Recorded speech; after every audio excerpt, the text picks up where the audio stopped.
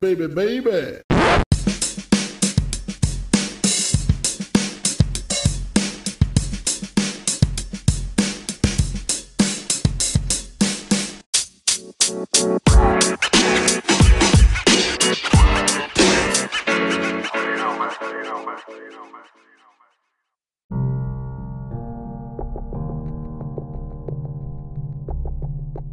Long time no see, everybody. How's it going?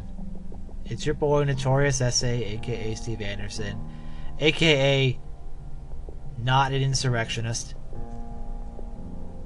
It's January 18th, 2021. I haven't uploaded in a while, and I'm sorry. I know I had big plans to do this on a semi-regular basis, or at the very least once a week. And I had a special episode planned about a medical emergency I had, which is still written off in the background somewhere to do when I feel the time is right to do it. But, you know, life gets in the way of everything all the time, especially now. So, it's been a crazy couple of months. Personally, for me, not really, but for the world, yes. Since I've last recorded the podcast, the president has still not conceded the election, has gone to the Supreme Court multiple times, and pressured state officials and local officials to try to change votes. And of course, probably what will end up being the defining feature of Trump's legacy, unless something happens between now and noon on January 20th, that really changes it. And depending on who he pardons tomorrow, we'll see with Trump, but the biggest part of his legacy is now going to be the insurrection on January 6th. It's hard to stress how angry I was when it happened. It's the only thing I can compare it to is watching the terrorist attacks on September 11th. And you know, I know some people are going to hear that and think that that might be a bit of an exaggeration. And look, there's different circumstances between both. 9/11 involved planning by foreign terrorists that resulted in attacks on buildings, including a government building, that resulted in loss of life. And our response to that was absolute shock, sadness, followed by a rallying around American ideals and values and going after terrorists. You know, I was in 6th grade at the time, so we understood what was happening, but being younger kids, maybe the significance hadn't really caught up to us in terms of what it meant. And after seeing the adults around us react in the way they did, with sadness and crying and anger, now as an adult, 20 years or so later, when we're watching television just going about our day and we see what is a terrorist attack happen in front of you, it's infuriating because you can see it happening and you know you can't really do anything about it. And in this day and age where everyone and their mother has a phone or a camera and access to the internet and figured out what live streaming was, we had hundreds if not thousands of people streaming from every conceivable angle the insurrection inside the Capitol. And plenty of people went in with no mask, using their own social media accounts, sometimes which were verified if they were on the service known as Parler, with their driver's license to be verified. People filmed themselves committing crimes and cheered and bragged and celebrated. And of course, they ignore the videos of police officers being overwhelmed by crowds, people saying, "Fuck the blue," people saying to attack and kill police officers. And of course, one police officer died as a result of the injuries he received at the Capitol, and another committed suicide shortly after the siege. Not to mention more that were injured. And while this particular terrorist attack didn't result in the same amount of deaths, which is sad to say a good thing that the death toll was limited, the potential the potential mass casualty event that this could have been, or the specific targets involved, including the Vice President of the United States, which, as we found out based on timelines, which may have been mere minutes or seconds away from the crowd, possibly overwhelming the Secret Service and other security measures in place. And then what? Then what happens when a bloodthirsty crowd gets to the people in charge? I think we all know what could have happened, and which is why, for people trying to write it off and say it wasn't a coup, which, since the military was not actively involved in participating in the insurrection, it's not technically a coup. But the fact that people, some of whom who are in fact former or active military in the crowd, decided to break the security lines and storm the Capitol in violation of the law and the oaths they took.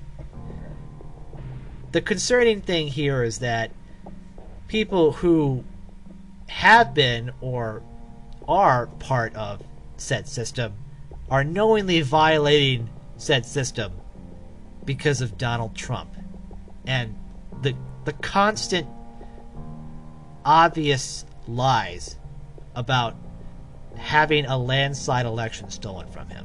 The worst part about almost all of this is that the president, by all accounts, encouraged the insurrection, was happy while the insurrection was happening, and only took some sort of measure when people around him said, you may be held accountable legally for this, for incitement. And then asked the people, and it took several times to actually go through with it, to say to stop doing what they're doing, sprinkling in things like I love you and you're special and the election was stolen, thus perpetuating the things that made the insurrection happen in the first place, while putting in the small legal notice saying, please don't commit violence. And when people say the president specifically said, be peaceful, don't be violent, because he said those words, he's not accountable for what happened. Let's be clear, the president has been engaged in material falsehoods for several months, using every official channel he has to spread them to people for his benefit. These same people then have made a whole timeline of accusations unfounded about the election process, amplified by Trump for his own benefit, to try to delegitimize President-elect Biden, who will be President Biden come Wednesday. And then the day of the counting of the electoral votes, which, by the way, doesn't actually result in the election being over. It just means that they counted the certified votes from the other states. So at least 5 or 6 layers of security has gone into all of these ballots at this point. He still has people out there saying that it was stolen, knowing that he's rallying people up. And again, there's documentary footage everywhere of people saying who they are, where they're coming from, with a long history of being associated, following Trump or QAnon or militias or whatever other crazy nonsense they're into, specifically saying the president told me to do this and to come here. So for all of the people who think that there should be any sympathy for anybody who stormed through a police barricade, who intimidated innocent staffers in Congress, who assaulted police officers, threatened them with death, and then threatened to kill or harm elected members of Congress for doing a ceremonial role, there is no sympathy for them. I'm sorry, there is none. And I know a lot of them might be normal people who have become brainwashed and have decided that this is what they want to do with their lives, but it has to stop somewhere. This consequence-free environment that President Trump has created for himself and the people around him has resulted in 2 police officers dying, hundreds of people being injured, and the amount of work the FBI is going to have to do to track down all of these people, it's just mind-boggling. And the fact that I hear that about the Republican Party, the party that I still barely identify with at this point, and how 45% approved of the actions there, and of how the so-called people who follow the Republican Party, anywhere between 40 to 45%, want President Trump to be the nominee in 2024. So here's the thing, is that the window between being a Republican and being a supporter of Trump, the person, has become so small since 2015 that the only people left in the party before the insurrection and before the election were those who either were totally immune from the president, as in they didn't have to face any kind of election while he was in office. They either became sycophants of the president or went out of their way to not criticize him while attacking the other side, and they all did whatever they could for survival. Trump was the president. They may not have liked it, but they wanted to be team players, and their constituents wanted it, so they had to do what they could to try to please all of them. And this is what happens. This is what happens when they had to cater to him and then cater to the whims of crazier and crazier people. They have created an atmosphere that the only thing that's legitimate is whatever the president says it is. And if the president says it's not legitimate, despite all factual evidence the other way, he can still convince thousands, if not millions of people that it is not that way, and other thousands, if not millions of people will either cynically participate in, be accidentally and unfortunately drawn in by, or take advantage of said situation, so long as Trump is the president and the focus of a major political party. And, you know, I told you so doesn't cover it. Being this way for half a decade about Donald Trump not being the right person for the job, criticizing him frequently, you know, giving credit where it's due, which wasn't a whole lot, but there are, I guess, some things out of the Trump administration that may have positive benefits down the road. But look, we can't even talk about these things because it's all been overshadowed.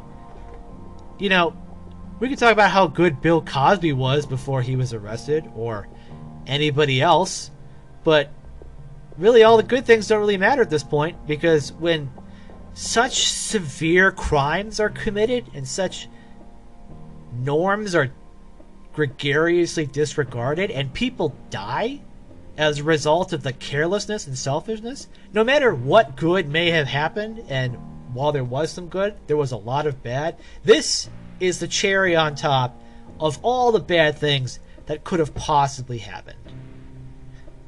Over the course of 4 years, President Trump, after 8 years of the Republican Party gaining at the local, state, and federal levels, have lost almost everything.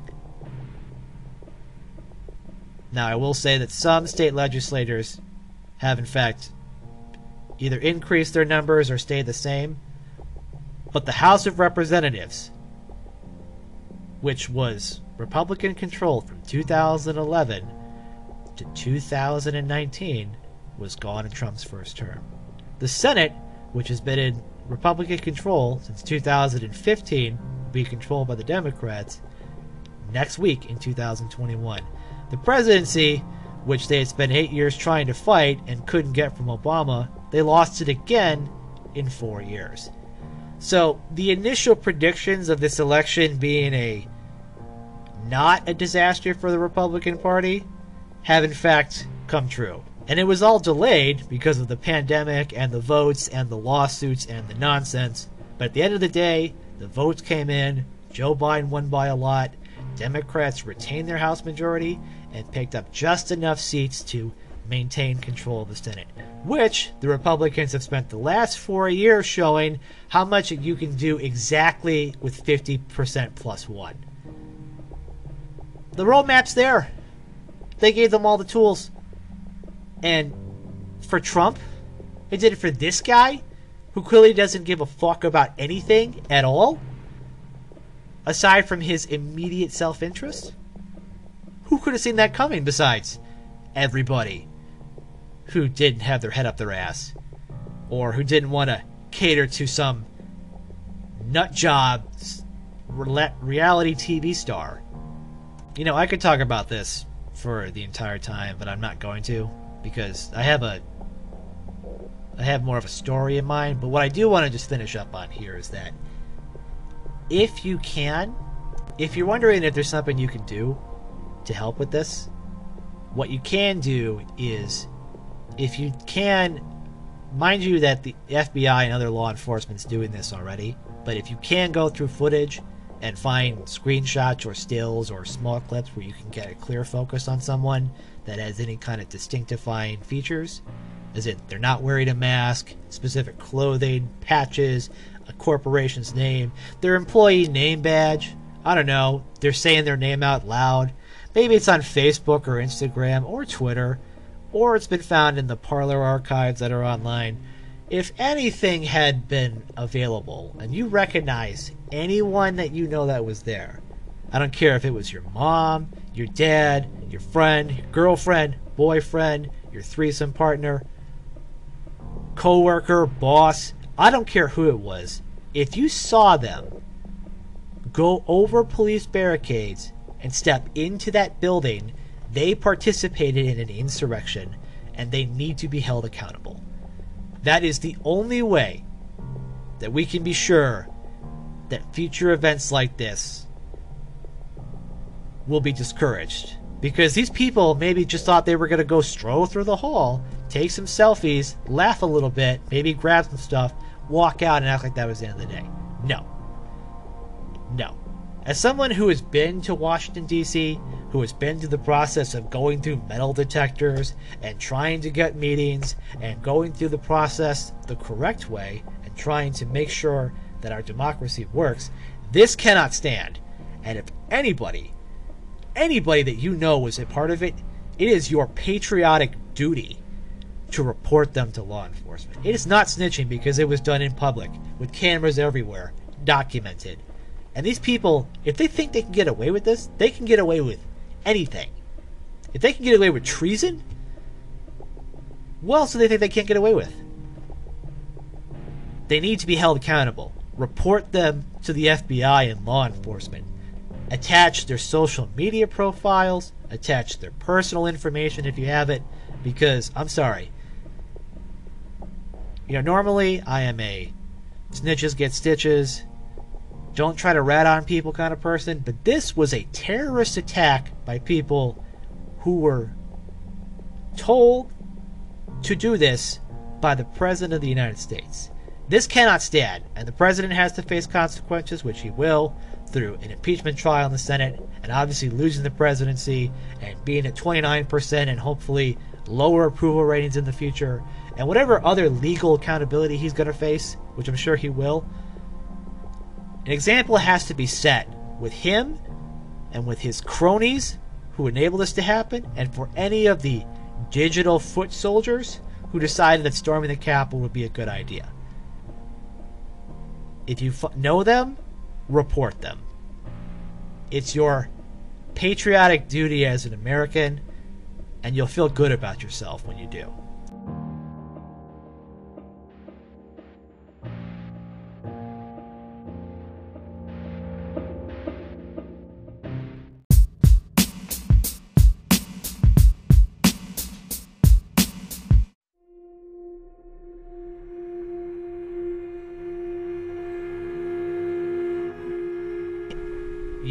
For the main thing I wanted to talk about today is I had plans. You keep writing stuff down and things keep changing about comparing what's the world going to be like after January 20th, 2021, but that was before the insurrection. The vaccines, the miracle of all of that.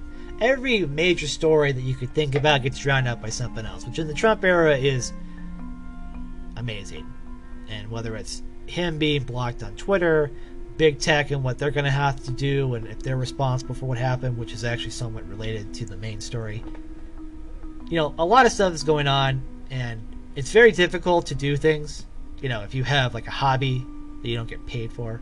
I don't get paid for doing this. This all comes out of my own time and effort, and sometimes I feel like maybe it'd be better if I just, did my stuff around the house, or read some books I haven't read, or movies I haven't caught up on, or spend time on YouTube catching up on all sorts of stuff.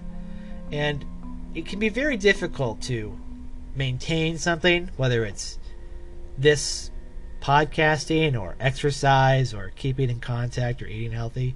Consistency matters, and every time that you start again, you start fresh and you have an opportunity to make something of it. So for 2021 and for the future, I'm going to do my best to try to make this happen. And it's not probably going to be daily. That's a bit much. Maybe weekly, maybe twice a week. I don't know. It's just me, one guy, recording my thoughts as I see them, telling you what I'm thinking out loud, and hopefully providing you some thoughts and entertainment along the way. Because after all, I'm just a guy with a story to tell. A notorious story. The notorious essay story. So our main event tonight concerns something about similar to what I was talking about earlier. In the age of misinformation being spread, one question that you should ask yourself is, have I been involved in it? Because if you're anybody who exists and has a social media account, it's possible you have been involved in it, whether you wanted to or not.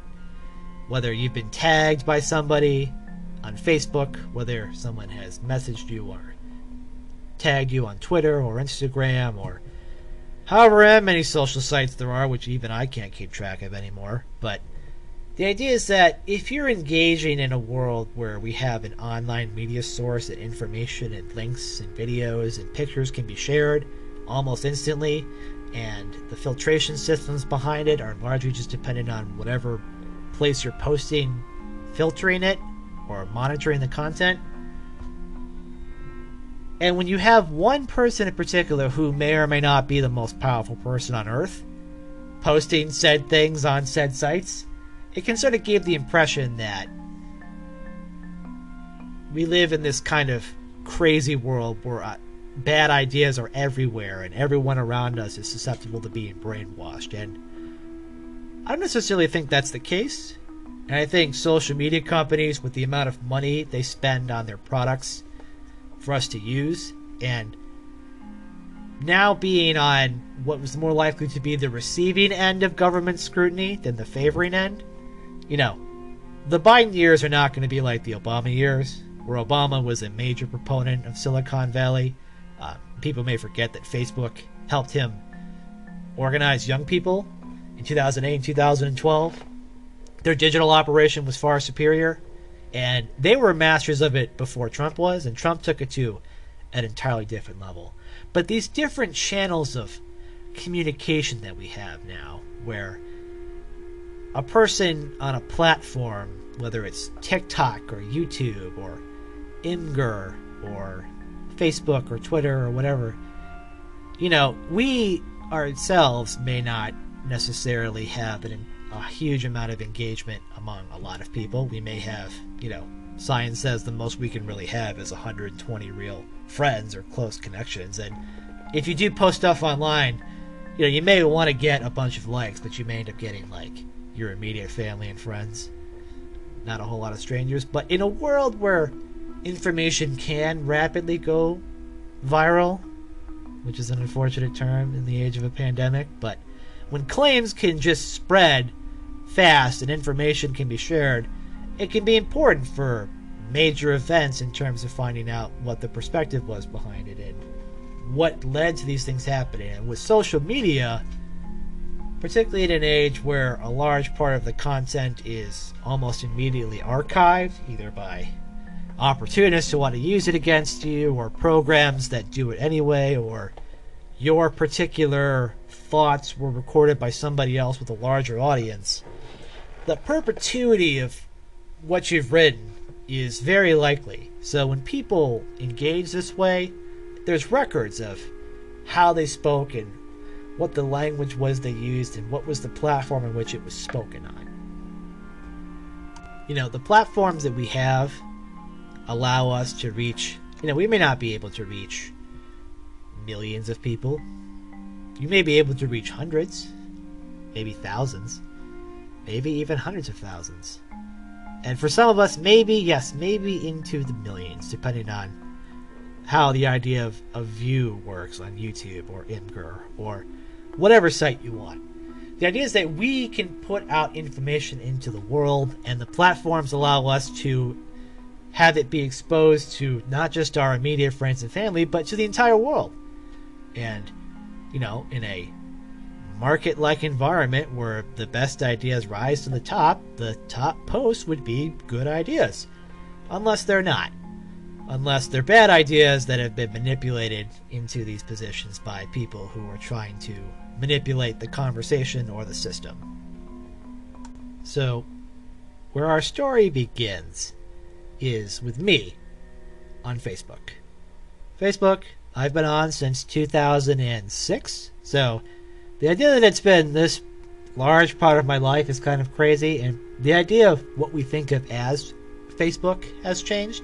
You know, when I had Facebook, when it started, from the early days, the aughts, the 04, 06, 08 era, it was largely college students and high school students who wanted to connect and, you know, reach out to other people. And it was an interesting way of connecting to people who you may not see very often. So people, if you had gone to, you know, junior high or high school with, or college or whatever, and you hadn't seen them, or they moved, or whatever direction you went in life, this allowed you to kind of see what they were up to, right? And a large part of it was people just posting funny pictures and funny videos, and honestly, kind of a lot of partying. It was the place where kids could share what they were doing, and the idea is that it wasn't really supervised by the, I guess, adult world. You know, the mainstream media, your parents, your teachers. Not everybody was engaged on it. It was a way for us to be like, hey, here's kind of a cool club we're in, where we're not physically present, but we can post stuff. And, you know, there's lots of pictures of people partying. And the weird part is that in this kind of archived world we lived in, there's lots of people who had maybe MySpace or Facebook in this time frame who just kind of gave up on it. You know, the pictures never went away, you know, if you didn't deactivate your account. So, just so you know, stuff that you did from 2004 to 2009, which seems like forever ago, it may have been from a younger, more carefree and less future concerned you posted stuff that may or may not look good now. And sure, maybe it's you smoking weed, or drinking underage, or smoking cigarettes, or God knows what else. Just be aware that if you've ever had a picture of you posted online, odds are not every single time that you've been in one you are aware of it. You're not sure of the circumstances behind it. And it's always a good idea to try to see what you can find out about yourself, because you never want to be surprised or taken shock or Photoshop or anything like that to come at you. So, you know, Google yourself once in a while. Make sure that you've got yourself in order. But after Obama's election, and the Obama campaign was able to figure out how to use it, and our attention was drawn to Facebook as this cool new way of thinking, and it was one of the best places to work. And in Silicon Valley, when the recession hit, they were still hiring like crazy. Interns making six figures. The amount of data they have at their disposal is just unbelievable, and they're competing with MySpace, I guess, at the time, and Twitter, and of course the other technology sources are taking off. The Obama administration is stacked with people from Silicon Valley, and there's a big revolving door between that area, which probably led to where we are now, but whatever, totally different. Point being is that now more mainstream people are coming into social media networks. So now, 09, 010, we have a large rise of people who are older, the baby boomers, the boomer memes, your mom, your aunt, your grandma, your grandpa, your teachers. Everybody and their mother essentially decides to get in on the party. So for a lot of people, that was their cue to clean up their act, private some posts, delete some pictures, and start acting more like, this is less like a party zone and more like a general family public space. So everybody's doing their best on behavior for the most part. Now, the same way that Obama was able to organize on Facebook, Tea Party groups would organize on Facebook as well. And I know this because as someone who worked on a Democratic political campaign in 2010, part of our work was to be in these groups, which you could do pretty easily, and see what they were planning on doing. And usually that meant that the Republican candidate was going to be somewhere around there, and it would give you a chance to find out what they were doing, to film them for tracking purposes or hear them say something, usual dirty political stuff. And it became a very effective way to see what other people were talking about, and it would be pages, it would be groups, people would post stuff. Eventually, it became just sort of incorporated into life, and we kind of had the idea of, don't trust everything you read in your email chain would then become your Facebook post. You used to get email if you're old enough to know what email is. I'm sure I will even know, but when we had email as our predominant electronic communication method, kind of before texting and the social media networks, right? You might get an email from somebody that had been sent to somebody else, and it would say forward, as in you forward the email, but it would be like 6 or 7 of these, forward, all caps, true American pictures, whatever. And it was a very early attempt at this kind of, we'll say, right-wing propaganda, which you can still look up. If you go to Snopes.com and look in their kind of email chain letter archives, you can see kind of this 2000s George W. Bush Republican precursor to Trump era talking points. And it would be like, a fake Andy Rooney quote or something Rush Limbaugh said or something George Bush said or whatever. And people would share it, and it was a way of them to communicate. Eventually, they started doing that on the social media networks. And of course, around the same time, more networks are breaking out, and as they increase in size, the amount of people who are using them for less than stellar means or less chill people would become part of these platforms. And they could be other less chill people, and maybe you didn't follow them or know them, but they existed. And they might start posting these conservative-leaning cartoons or jokes or emails, or start making their own. And maybe they'll just start making, I don't know, super racist, sexist, xenophobic stuff. And then other people may agree with said stuff and share it, echo it, retweet it, post it, quote it, whatever. And that kind of builds up into a way of finding an audience for a person who's able to attract attention from the kind of people who become overzealous, maybe paranoid, maybe caught up in the moment. They find an audience, and when they take that audience and use it for their personal benefit, they create a space where a kind of a toxic environment can brew. And when these toxic environments brew online, it can become a real echo chamber rabbit hole.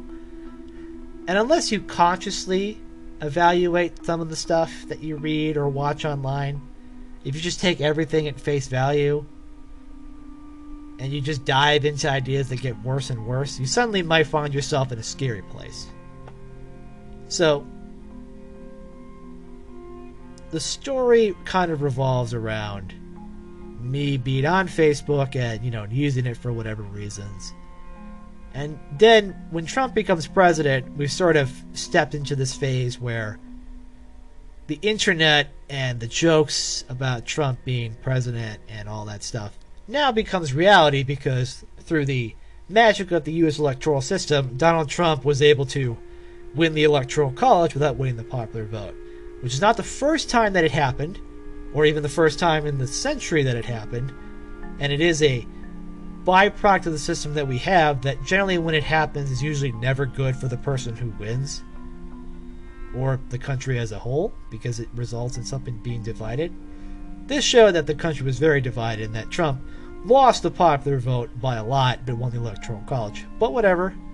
When the first time it happened, we're all going to get on board with it. And in those magical days of 2017. It's weird to say magical days of 2017, right? Nothing that long ago that we were like, what's the worst that could happen? So President Trump's inaugurated. We're all kind of dealing with the shock and awe that is the first year of the Trump administration. The travel ban, the executive orders, the line about the crowd size. SNL has jokes about it. It's hilarious, whatever.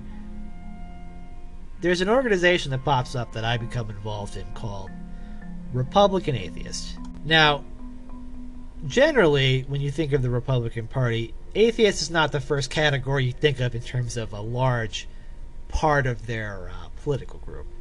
And as you may correctly assume, according to most research, people who identify as atheist or non-believers or agnostic usually classify themselves as, politically speaking, democratic-leaning or democratic or liberal or progressive most of the time. Which, again, when you compare it to the Republican Party in terms of people who go to church and how often and specific religions, as you get Christian, between your Catholics and your Protestants and your evangelical Christians, you'll see that, yes, there is generally more religiosity on the right side of the conservative political spectrum and less of it on the liberal progressive side. But there are people who identify as atheists. They may identify as secular or not particularly religious, but they identify politically with the Republican Party or conservative values. So it wasn't necessarily that they were things like in the camp of the religious liberty, pro-life crowd. It was more so of the fans of either Donald Trump as a person or of lower taxes or Second Amendment advocates or things of that nature. So a specific type of crowd. It wasn't the religious liberty crowd that was attracted, but people who were Republicans either because they lived in democratically run states that are pretty terrible, California for one, or that they were detached. They were atheists, but they're detached from other atheists for their politically correct views, or they're castigating other people, and people who champion the diversity of thought will then try to expel people who view differently from them. So people who were conservative but didn't fit into these particular cycles. So it's an underserved population that I thought, as myself, someone who identifies as Republican and an atheist, thought would be a niche space to kind of work in and see, how big of a section can it get? Could it have an influence on the Republican Party in the same way that other groups do? Like, is there enough people? So there's clearly an area that I think could be an area of interesting exploration. So it turns out, as I Google it, there is in fact a page set up by somebody named Lauren, who lives in Sweden, who is from California. And of course, I like the page, kind of, like Twitter, all that stuff. And eventually we start to communicate online, and she asked me if I was interested in being a correspondent for the organization. And correspondent should be in quotation marks, because it was, hey, if you feel like writing something, we can publish it on our blog or the website. And I'm like, sure, why not?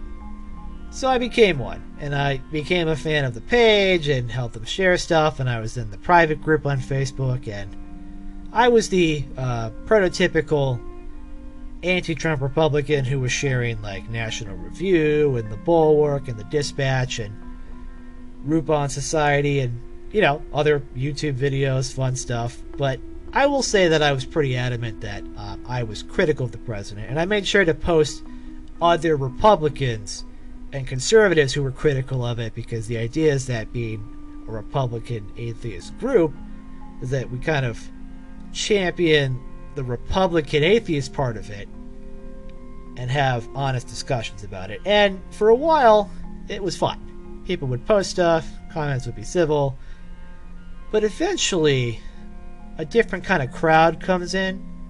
And this crowd starts to have a kind of few similarities. Their pictures aren't necessarily of their faces. They might be emblems, and a lot of them were of the Punisher or a kind of an airbrushed American flag with their face in it somewhere, or just pictures of like them with Trump 2016 or Trump 2020 or whatever, right? It became very clear that they were a different type of crowd than we initially started with.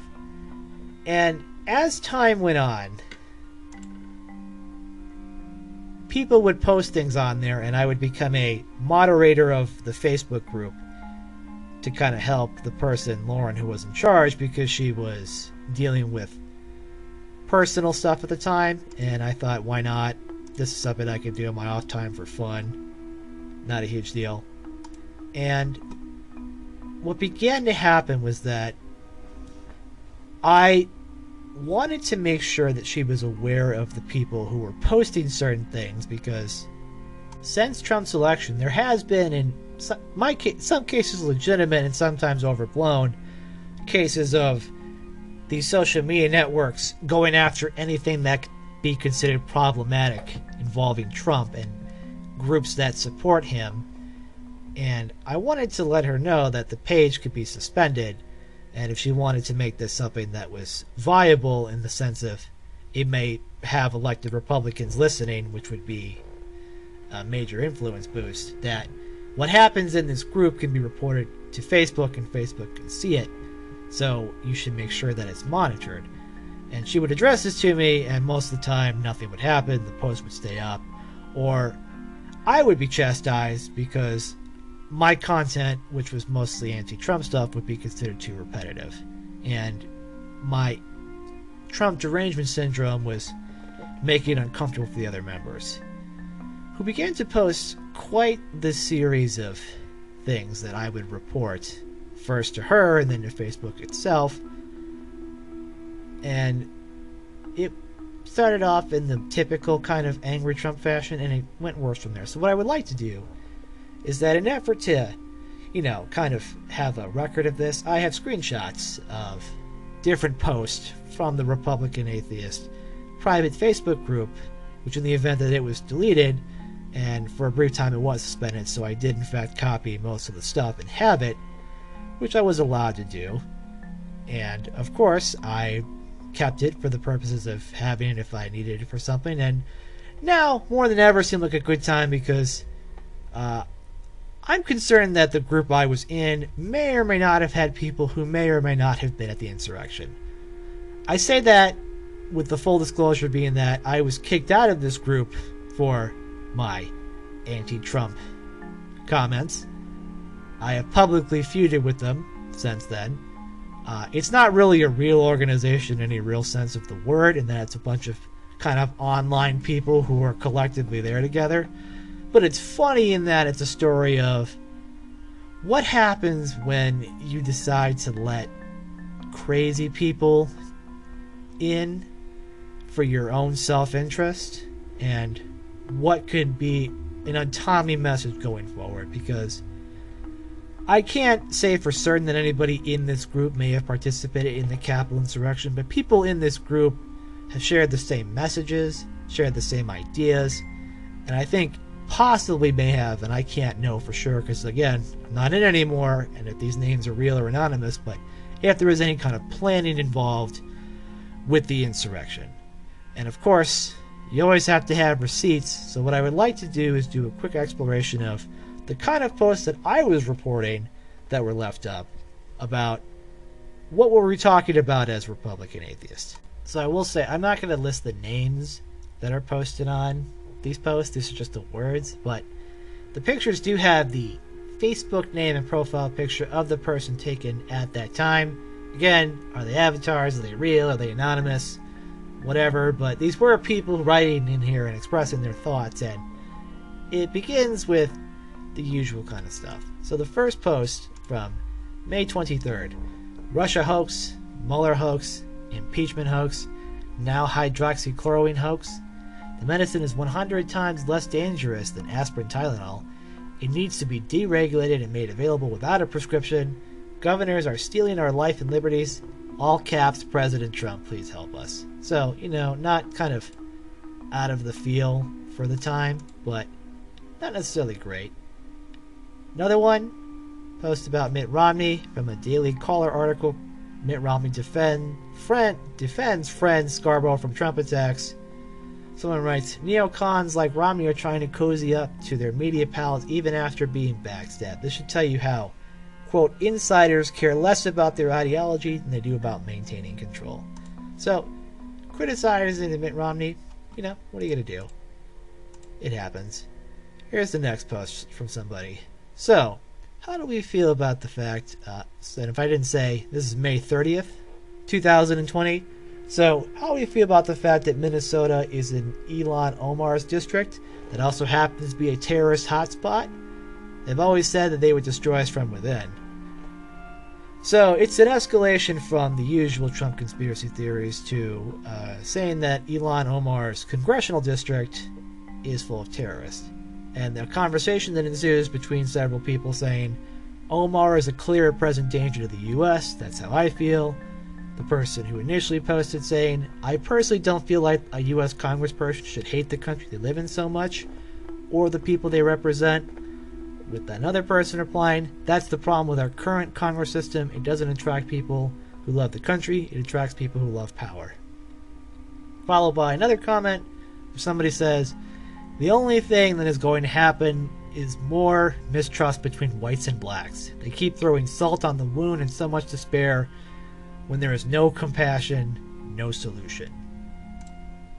So, of course, after saying this, I don't have the power to remove comments, but I can alert the person in charge, Lauren, and be like, hey, this probably isn't cool, FYI.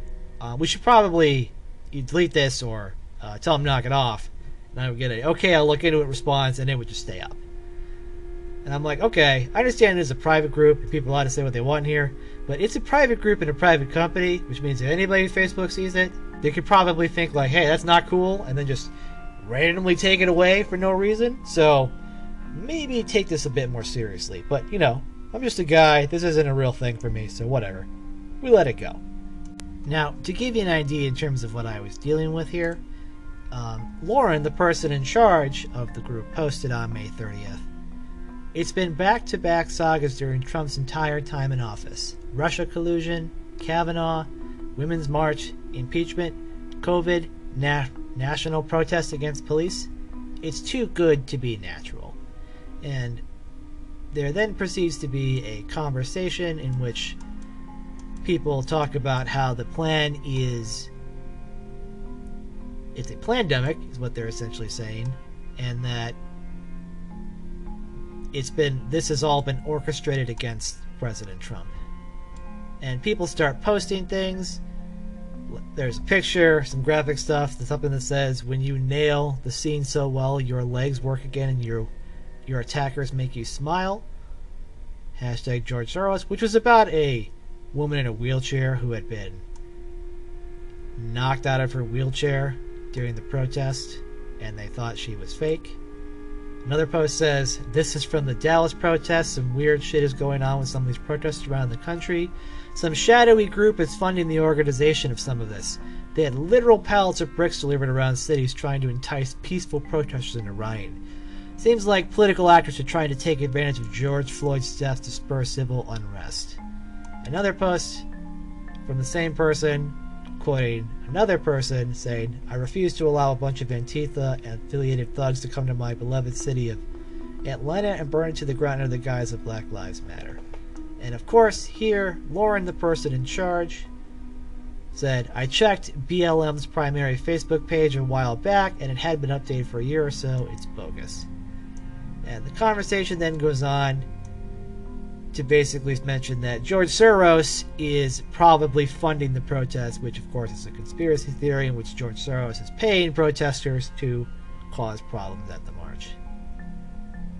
And again, Lauren, the person in charge of this organization, whose comments I'm trying to monitor to prevent it from being suspended by Facebook, now says, when she was on an interview about Republican atheists on a podcast, they hung up on me 15 minutes into discussion because I mentioned the name George Soros. They refused to analyze who's spurring these protest groups from BLM to Antifa to the Women's March. So she's assuming that George Soros is funding all of these people for protest purposes. So at this point I realized the person that is in charge of the group is in no position to actually determine reality, so kind of just have to let things go where they go, and it just proceeds to get worse because the comments continue to come in and nobody is there to stop them. Shortly after that, here's an ironic post from another member saying, "Avoid cities right now, and if you must, go be armed and know how to use it. If you come across a situation that looks dodgy, leave. There's no shame in running, and you can avoid charges that way too.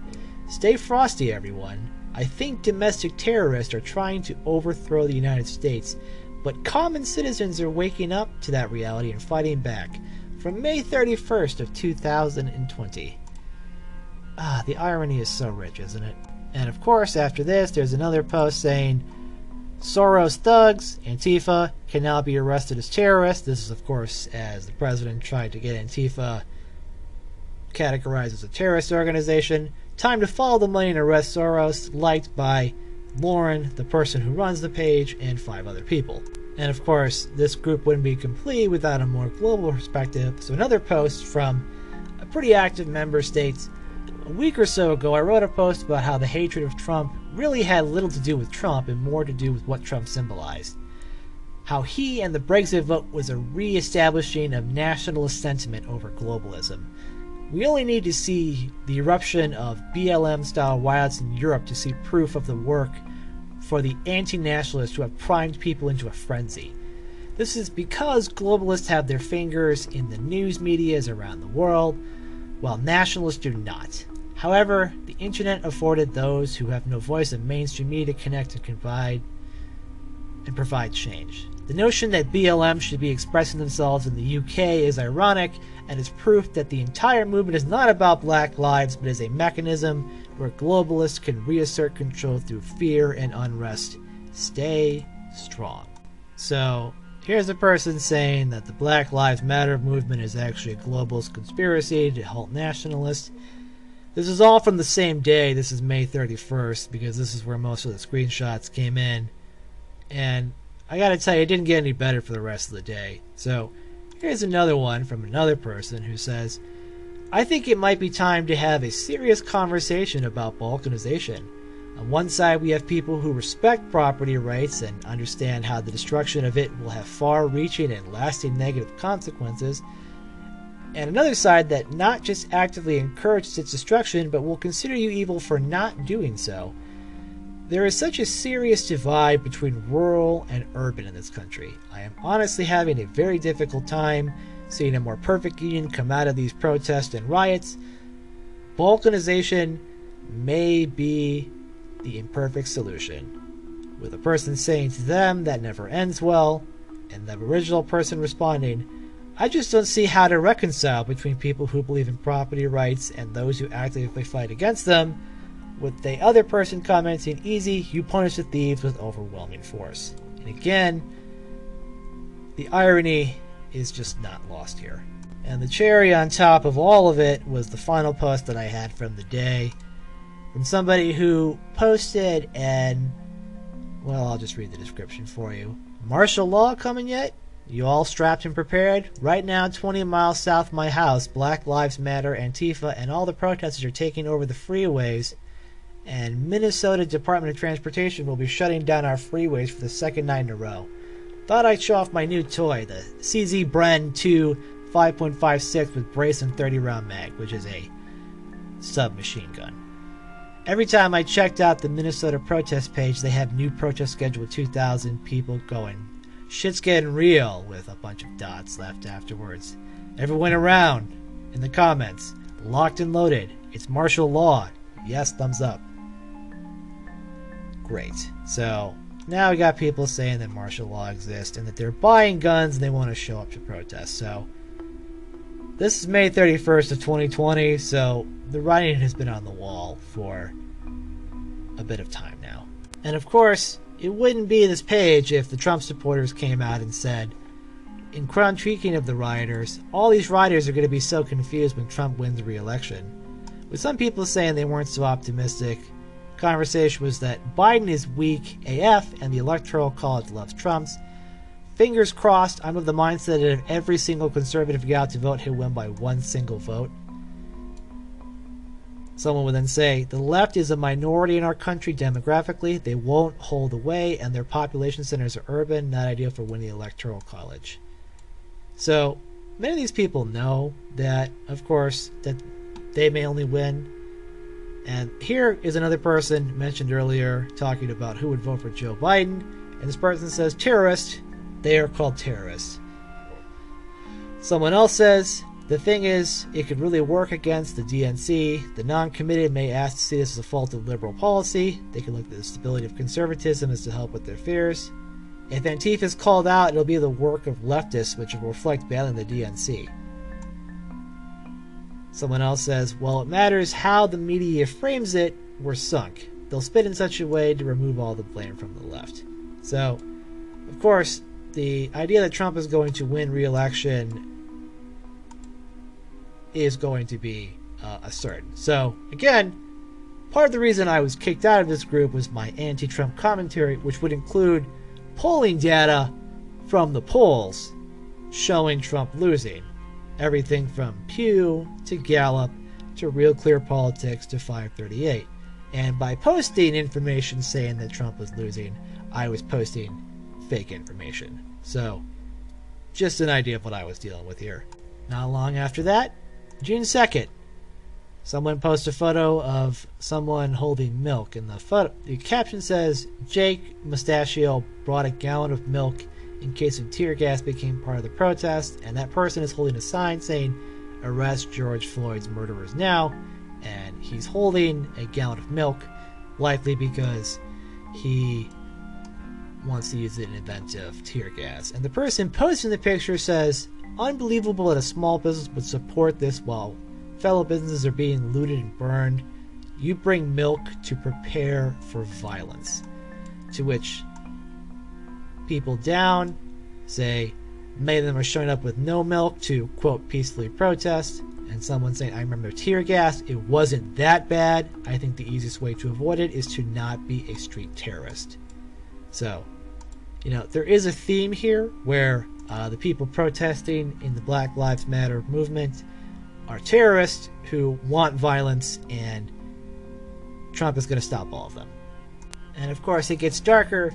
June 2nd, the next day, a post that starts a very large conversation by a person with an avatar that says, All Lives Matter, saying, I've been thinking. It seems to me that this game plan is turning whites against white. It's working. Your thoughts? So the idea is that we're being racially divided among white people. Person saying it is. We're supposed to see each other and hate each other and ourselves, but I don't see us as whites. We're Americans, damn it. And Americans don't burn down their neighborhoods and steal other people's stuff, so get rid of the non-Americans and we'll be back to normal. Another person saying, I can't talk about this because the world's not ready. The short answer is yes. Someone else saying, I'm not against whites. I'm against communists, Antifa, and anyone else doesn't have my best interests in mind. This is most minorities, not all, and a portion of whites. That same person then writes, you know what? It doesn't make much sense for whites to turn on themselves, which is why it's actually very important to be very vocal. Sometimes the option of liking ourselves is so out of reach. So if I figure someone needs to see someone like me, and that person then posts, that's because we've been taught every day since day one not to see ourselves as a unified race, unlike every other race. Instead, for a long time we were taught we were American and that was our identity. Unfortunately, that has waned heavily the last 30 years, and we're raising generations to hate their identity or don't believe it exists. So, people continue to talk, and people then have some complaints about censorship, but the idea here is that, people are talking about race relations getting worse. And, of course, there was racist memes, so here's one that says Black Lives Matter got betrothed, and it's a picture of Homer Simpson in a pose to look like he's mentally challenged or retarded, and it says, look at me, I robbed a bank to stop racism. And June 5th, this day in particular might be important because in the news there was a video of an old man protesting who was pushed over by the police and fell on his head. So someone on this who was actually part of the Republican Party of Maryland in some way, shape, or form, in official capacity, posted a link and says, you know the 75-year-old guy we all saw get pushed down, hit his head, and bleed on the pavement? In the same video, one of the cops tries to go check on him, but is stopped by another. Now, all 57 of the cops who did this have resigned. When I read that, I said, wow, they were so ashamed of what happened they resigned? Nope, it was in support of the two who got suspended for doing it. Then come to find out they lied about this too. The only reason we know about it is because it was recorded by a news crew. The Buffalo Police Statement's initial statement was that the man was injured when he tripped and fell during a confrontation between protesters and police officers. However, television station WFBFO had videotaped and aired the incident, prompting a fierce backlash against the police department after an internal affairs investigation. And down this, the person comments, I agree with the police. Am I supposed to believe that this man has lived for 75 years and thought approaching the group of police officers in Riger was a good idea? No. He got what you get when you do something that stupid. Someone saying, so he's an activist, refused to clear the area, confront the police, knowingly that those officers are going to keep pushing people back. Did he want the police to push him and fall? He has some of the news cameras right there filming. Someone says, that's what my friend thinks. That was intentional for more media fuel. So, of course, this was an Antifa person faking being pushed and having their skull cracked open. Now, the same person who wrote that last comment would also be a frequent contributor. And again, I'm not naming the people just because I don't know if these names are real or fake. And I don't want people to go on witch hunts for people who may have the same or similar name. But this person, who was a pretty frequent contributor, wrote, I was mistaken. Like everyone else, I thought it looked like the Minneapolis police killed George Floyd. Now that many facts have rolled in, I've changed my mind. Well, it looked bad, it wasn't the whole story. He was high on drugs and trying to use a counterfeit bill. I'm 100% against illicit drug use and counterfeit money. He made it worse by resisting arrest. You never resist arrest. That's a crime in and of itself, and it never works out. Like I've explained to my daughters, if you resist arrest, you're going to lose some teeth and still get arrested. It never works out. It only makes it worse. Like trying to throw a tantrum when you've been busted by your parent, if your parent is worth a damn. Now we have people, everyone elsewhere, full of white guilt saying ridiculous things like racism is bad. Of course it's bad. Water's wet too. Not to mention George's COVID-19 infection and his history of cocaine and armed robbery convictions. The whole world has gone insane collectively. The only ones that I haven't seen go nuts are the dissident right, known as the alt-right. And while these guys aren't always correct, in quotations, Jews, I think they've maintained their sanity in all of this. So, again, somebody would then post, this is absolutely correct. Criminals shouldn't be given mercy. Floyd was a thug. If I say this out loud, some idiots will call me a far-right extremist, but I'm not even white. And the person posting that is, from what the avatar says, not white. The original poster says, yes, I've been dogpiled on in 48 hours on Twitter because of similar behavior. I've been called a white nationalist and I deleted my comments so I don't get reported. As long as you don't use racial slurs, you should be fine. It's annoying. So, again, people talking about how the alt-right have been correct and that the alt-right is the way to go and that George Floyd was not murdered by the police. Now, and I can stress this again, I have no real control at this point of anybody doing anything, so while I'm trying to post stuff to counter it, and I will post Snopes fact checks and things of that nature, I'm not really getting any help from the top. So, June 5th comes around, and you may remember this time when the president sent in the police to tear gas peaceful protesters who were peacefully protesting so he could do a photo op. The administrator of the group, Lauren, person in charge, decides to share a link and says, I feel like this hasn't got enough coverage in regards to the, quote, peaceful protester tear gas in Washington, D.C. Protesters were asked to move 3 times. If they do not move, are they still considered peaceful protesters? Then quotes from CNN. From where we were on the roof, you could hear the officers say, this is the first of 3 warnings. You need to move out of the park. It was abruptly followed up by a second and then a third one. Lauren then asked, in regards to the canisters, the reporting has been very vague. A reporter found canisters did not contain irritants. It was not quote-unquote tear gas, yet did not report when exactly these canisters were deployed. The park police said they used canisters with irritants the night before. Why were the canisters not reported before? There needs to be better reporting. Then she asked, I'm wondering if there was an unruly mob in the square the night before. If so, how did the police deal with them? Was there scrap remaining? Has there been a lot going on in D.C. outside of the removal of protesters?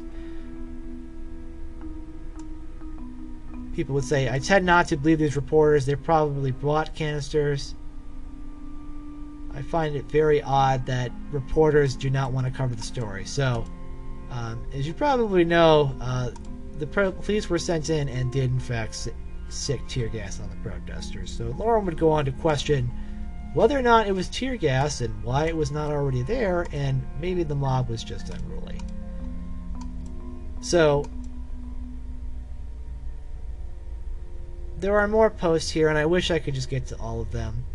You know, as you scroll through all the screenshots that I shared, it's just, within days there would just be so many that I can see why people who professionally monitor it have trouble with it, because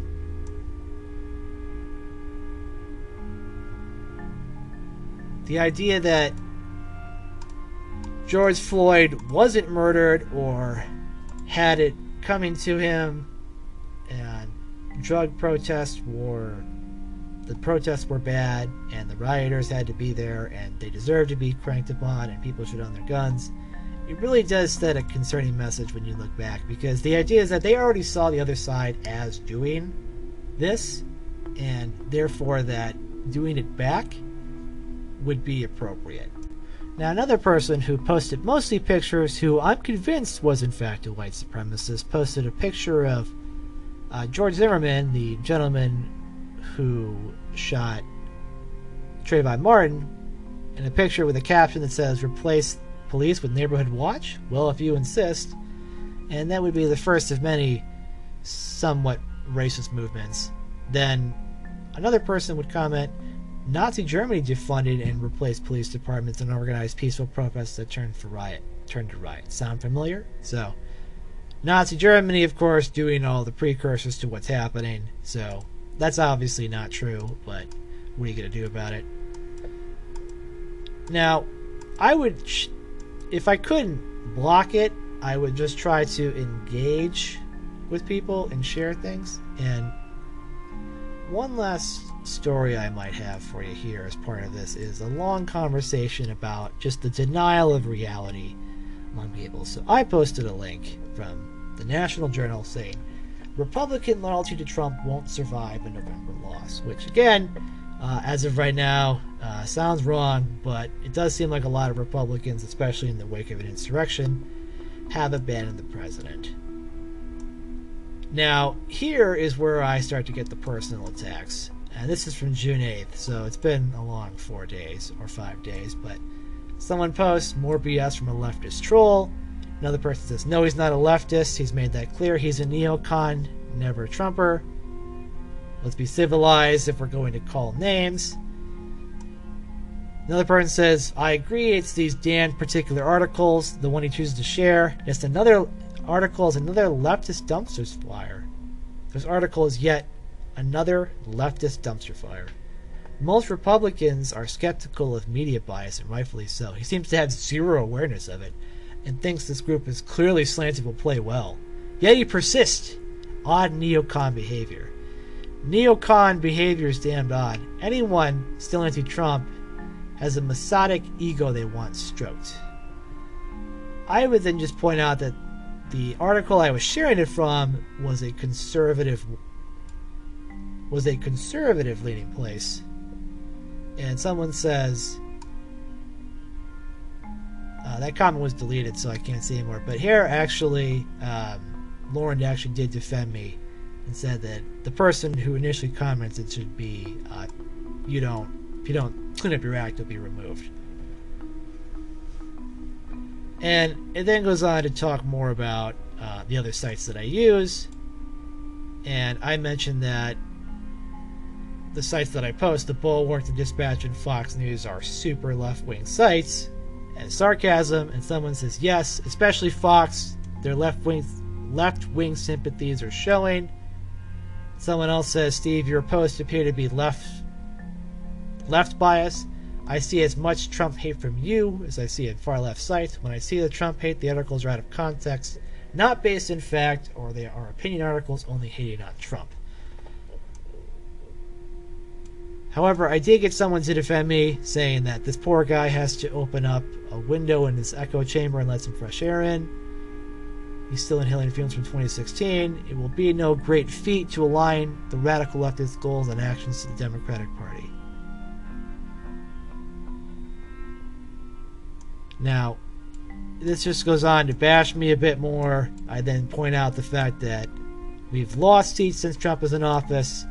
People then deny it, saying that Trump is still in charge and we're still happening. People then say I voted for Hillary, which is not true. All the old Republicans are gone. Trump is the way of the future.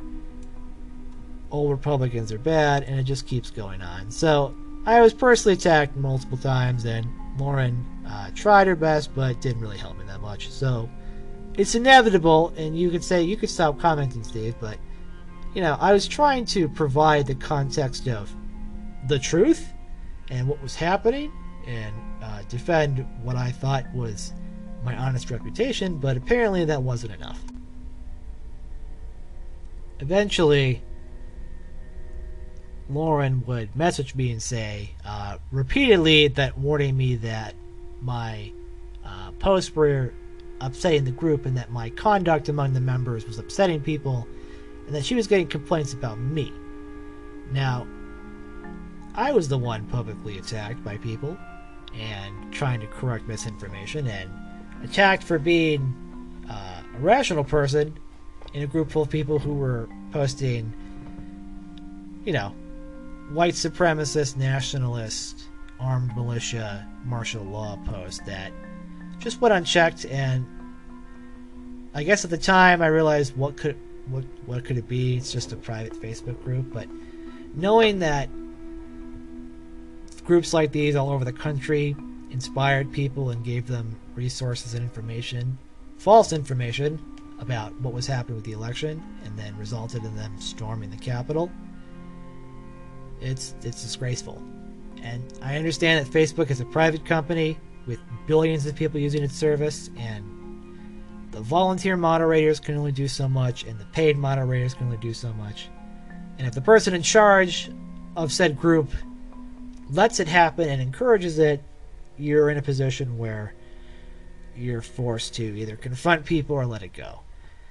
Instead, I just continued to post until eventually I was considered in violation of the rules. I was removed as a correspondent and a moderator from the group, and I have not been affiliated with them since. So, whatever. It's a random internet group full of people that I've never met and probably never will meet, run by a conspiracy theorist who lives in Sweden, who complains about living in Sweden, and honestly it became a source of conversation for white nationalists and militias. And there's all sorts of stuff that I didn't get to in this episode about it because I try to keep it under an hour, but different types of racist memes, all lives splatter memes, support of the Confederate flag, posting of people who had been banned, Milo Yiannopoulos and Nick Fuentes.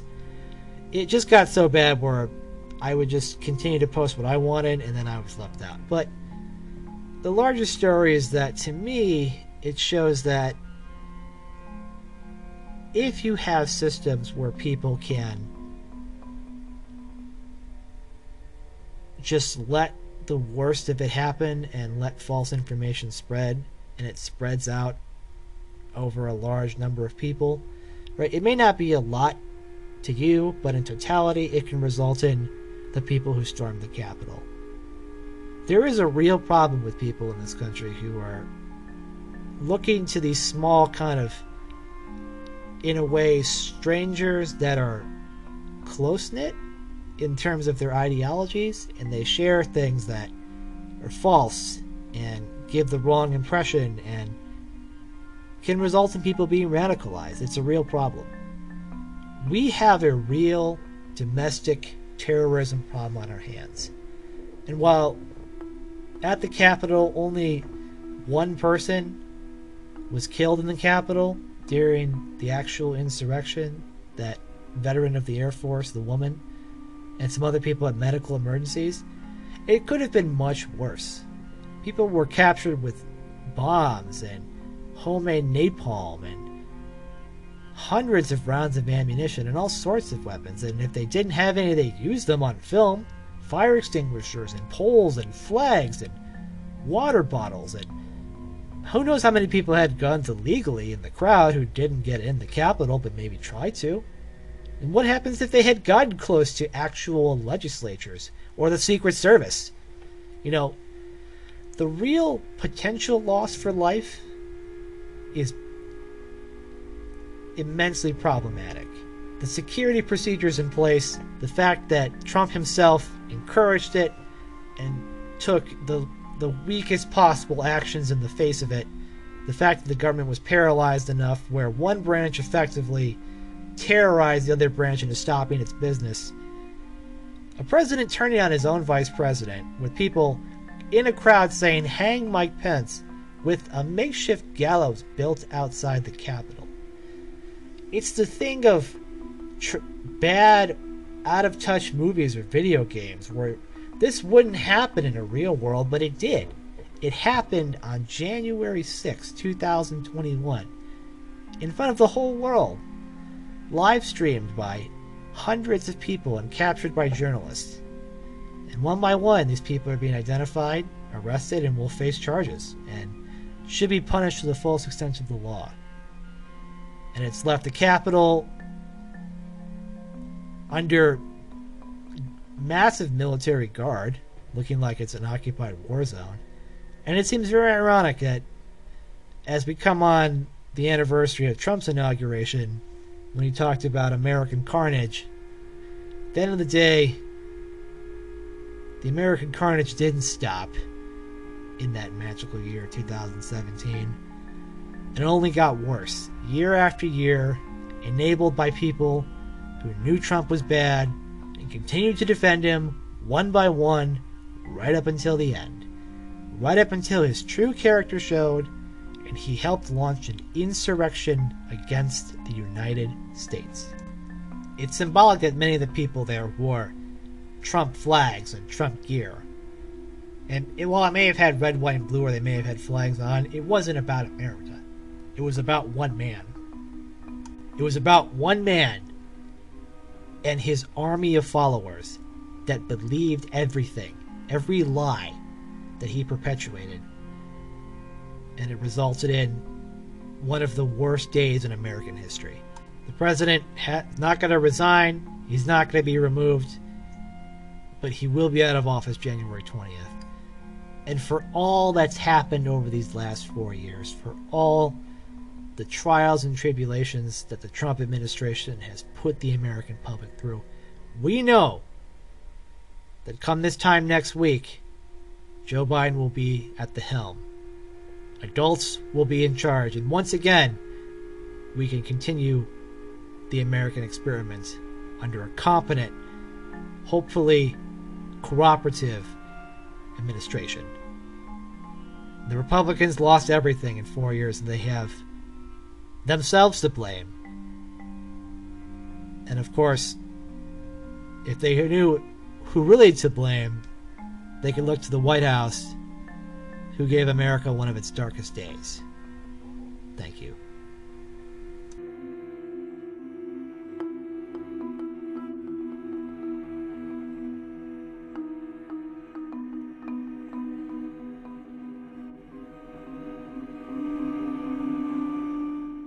Thank you.